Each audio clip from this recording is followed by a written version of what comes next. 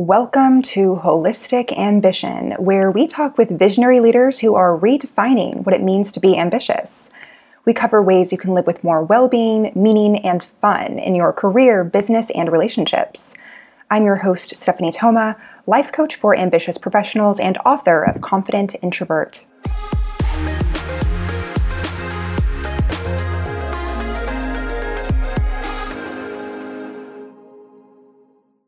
Welcome to Holistic Ambition, where we talk with visionary leaders who are redefining what it means to be ambitious.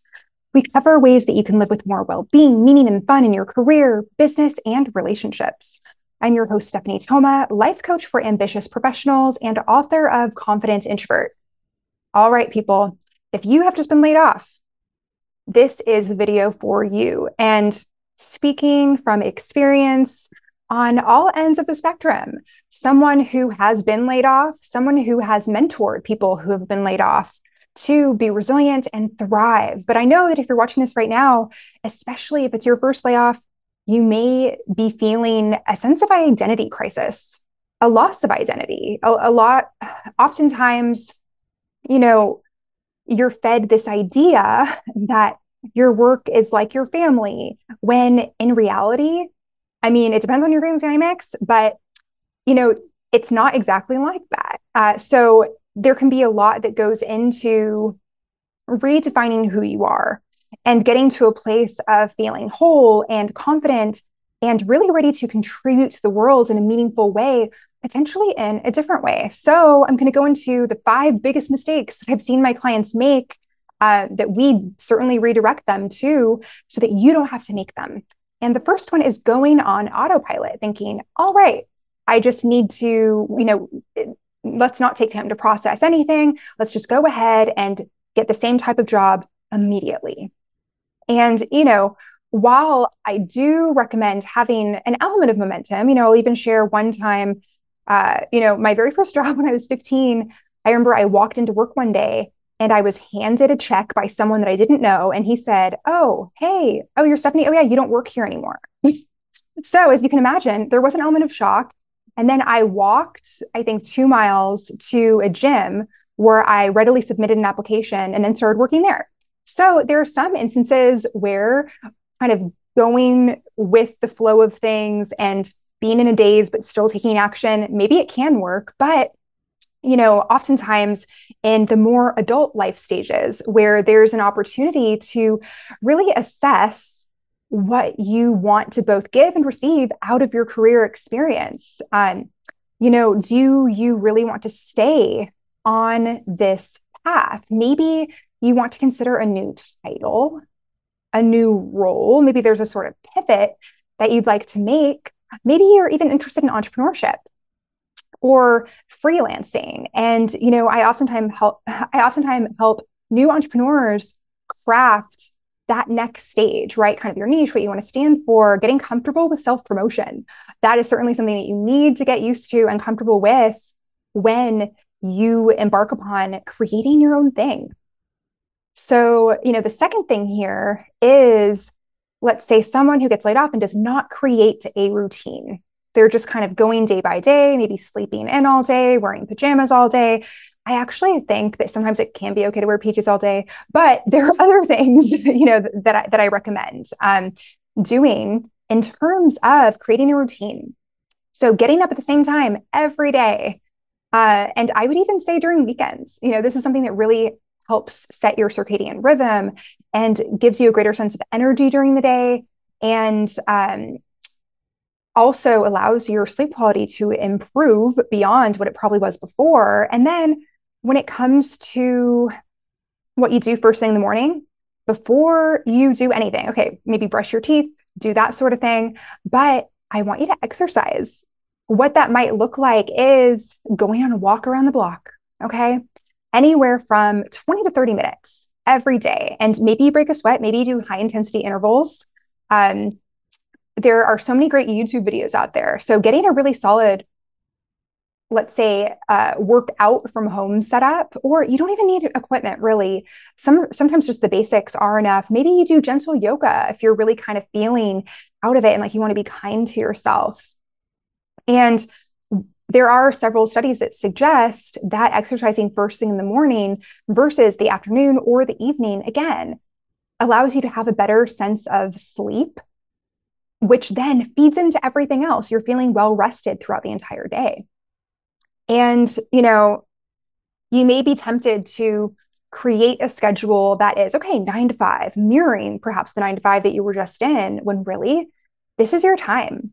This is an opportunity to redefine how you spend your time, particularly in the job search. So maybe you're dedicating 2 to 4 hours a day to your job search. And this doesn't include networking. So I recommend that my job seeker clients and my entrepreneur clients are going to 1 or 2 networking events in person every week. And the idea is to craft an elevator pitch that doesn't necessarily talk about like, this is my role, this is my company. See how that wouldn't really work out too well in this scenario? What you want to do instead is define yourself based on things that cannot be taken away. Skills that you have, interests that you have, a personal project that really lights you up, and begin to lead with that. And nowadays, people don't always ask, what do you do right off the bat? But especially when people are nervous or not well versed in networking, they will ask you that. So it's nice to have a little one-liner elevator pitch. And then it's totally fine to redirect the focus back to them and get to know kind of what brings them to the event and such. And the third is ruling out options too soon. So let's say when you are looking for your next opportunity, you have a laundry list of, okay, the work culture needs to check all of these boxes.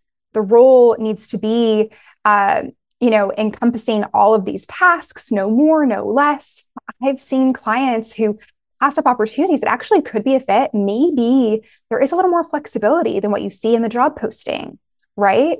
So it's one of those situations where if you are feeling like a yes to the posting that you come across, if you're feeling like a maybe, as long as it's not a hard no, I would say listen to yourself when it's a hard no, but then also ask yourself, is this a true no, or is this me reacting, or yourself reacting to something that's a little bit triggering because maybe it's actually a dream role or something that you feel like you're unworthy of for whatever reason, even though you are actually qualified. So really tuning into what is your yes. So maybe if you don't have that structure yet, go ahead and make a list of a dream role. I love to really encourage clients to go ahead and free write for 20 minutes, a perfect day in the life in your career. What is that like? And bonus points for writing it on paper, because again, studies show that writing something down makes it statistically more likely to actually happen. So I want you to achieve those goals, especially the ones that seem improbable. So go ahead and write down those dreams. And yes, so let's say that now you're open to the yeses, open to the maybes. The fourth mistake is hiding in shame. So especially if you attributed a lot of your self-worth to your role, whether you were recognized at work or not, maybe there was an element of prestige. There certainly was an element of perceived stability. What you may want to do is hide away for a while and maybe not tell anyone, hope that no one finds out, or maybe your coworkers know and you're like, oh, I wish they didn't. There is an integration period, or there can be sort of in between the shock phase and the realization phase, where it can be a good time to actually be more visible about it. Once you feel like you have that sense of embodiment and you have done the processing that is healthy for you to do, where let's say what I actually had a client do that was quite successful was post on LinkedIn to actually share the one thing that they were maybe not so much wanting to share, which was the fact they were open for work. And, there is a strategy for a type of post like this, where you're not necessarily starting out with, hey, these are all the emotions I'm feeling. It's really sucky. Can you help me? I'm in such despair. You really want to be careful of framing. And again, if you are in that mindset, don't make it wrong, but get help. Seriously, nothing wrong with getting help. There are resources. So therapy resources that you may want to consider include Open Path Collective. No matter where you are in the US, you can get an account there. Maybe if you do have a severance package, there can be some coverage there. So just go ahead and look into building out a healthy support team as you make this life transition. And again, when you feel like maybe at this point it's a little stretchy, but it's not pushing you over the edge. And what you want to do is frame it in, you want to have gratitude for the previous employer. And it's okay to express disappointment, but to not linger there and to say, even though I would have loved to stay and continue to grow there, I also acknowledge the opportunity to XYZ and give a call to action at the end. Let people know what you're interested in, the type of people that you want to connect with.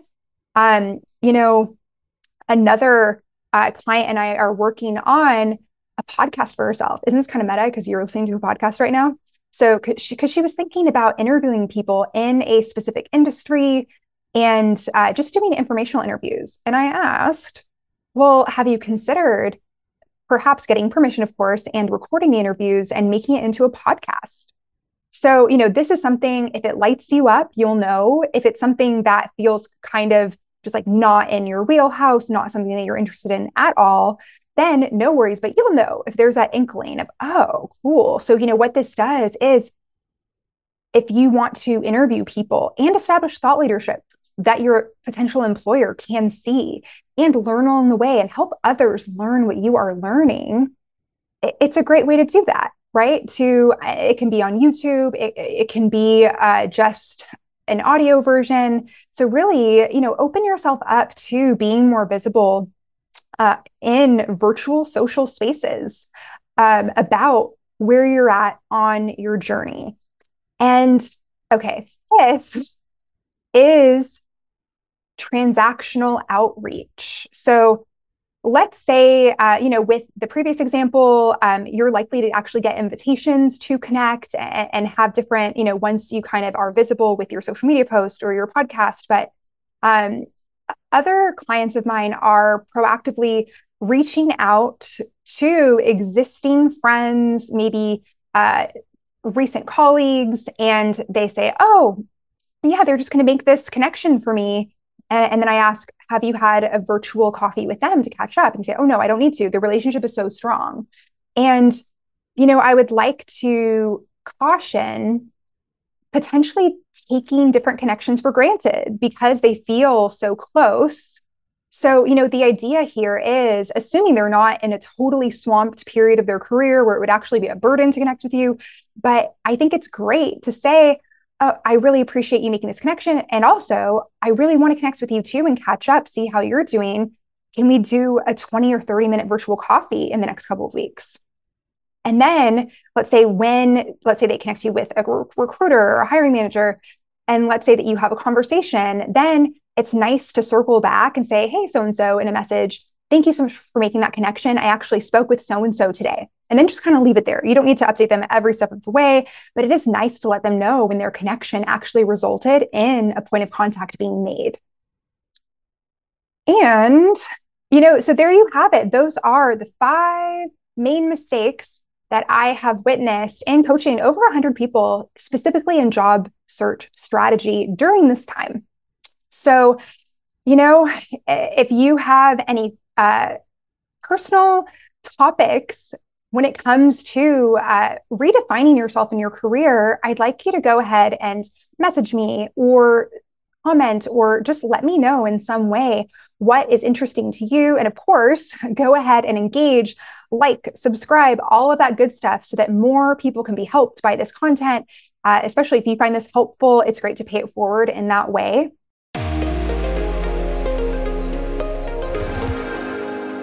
Thank you for tuning in to Holistic Ambition. This is Stephanie Thoma saying goodbye for now and inviting you to take a moment to rate, review, and subscribe. Until next time.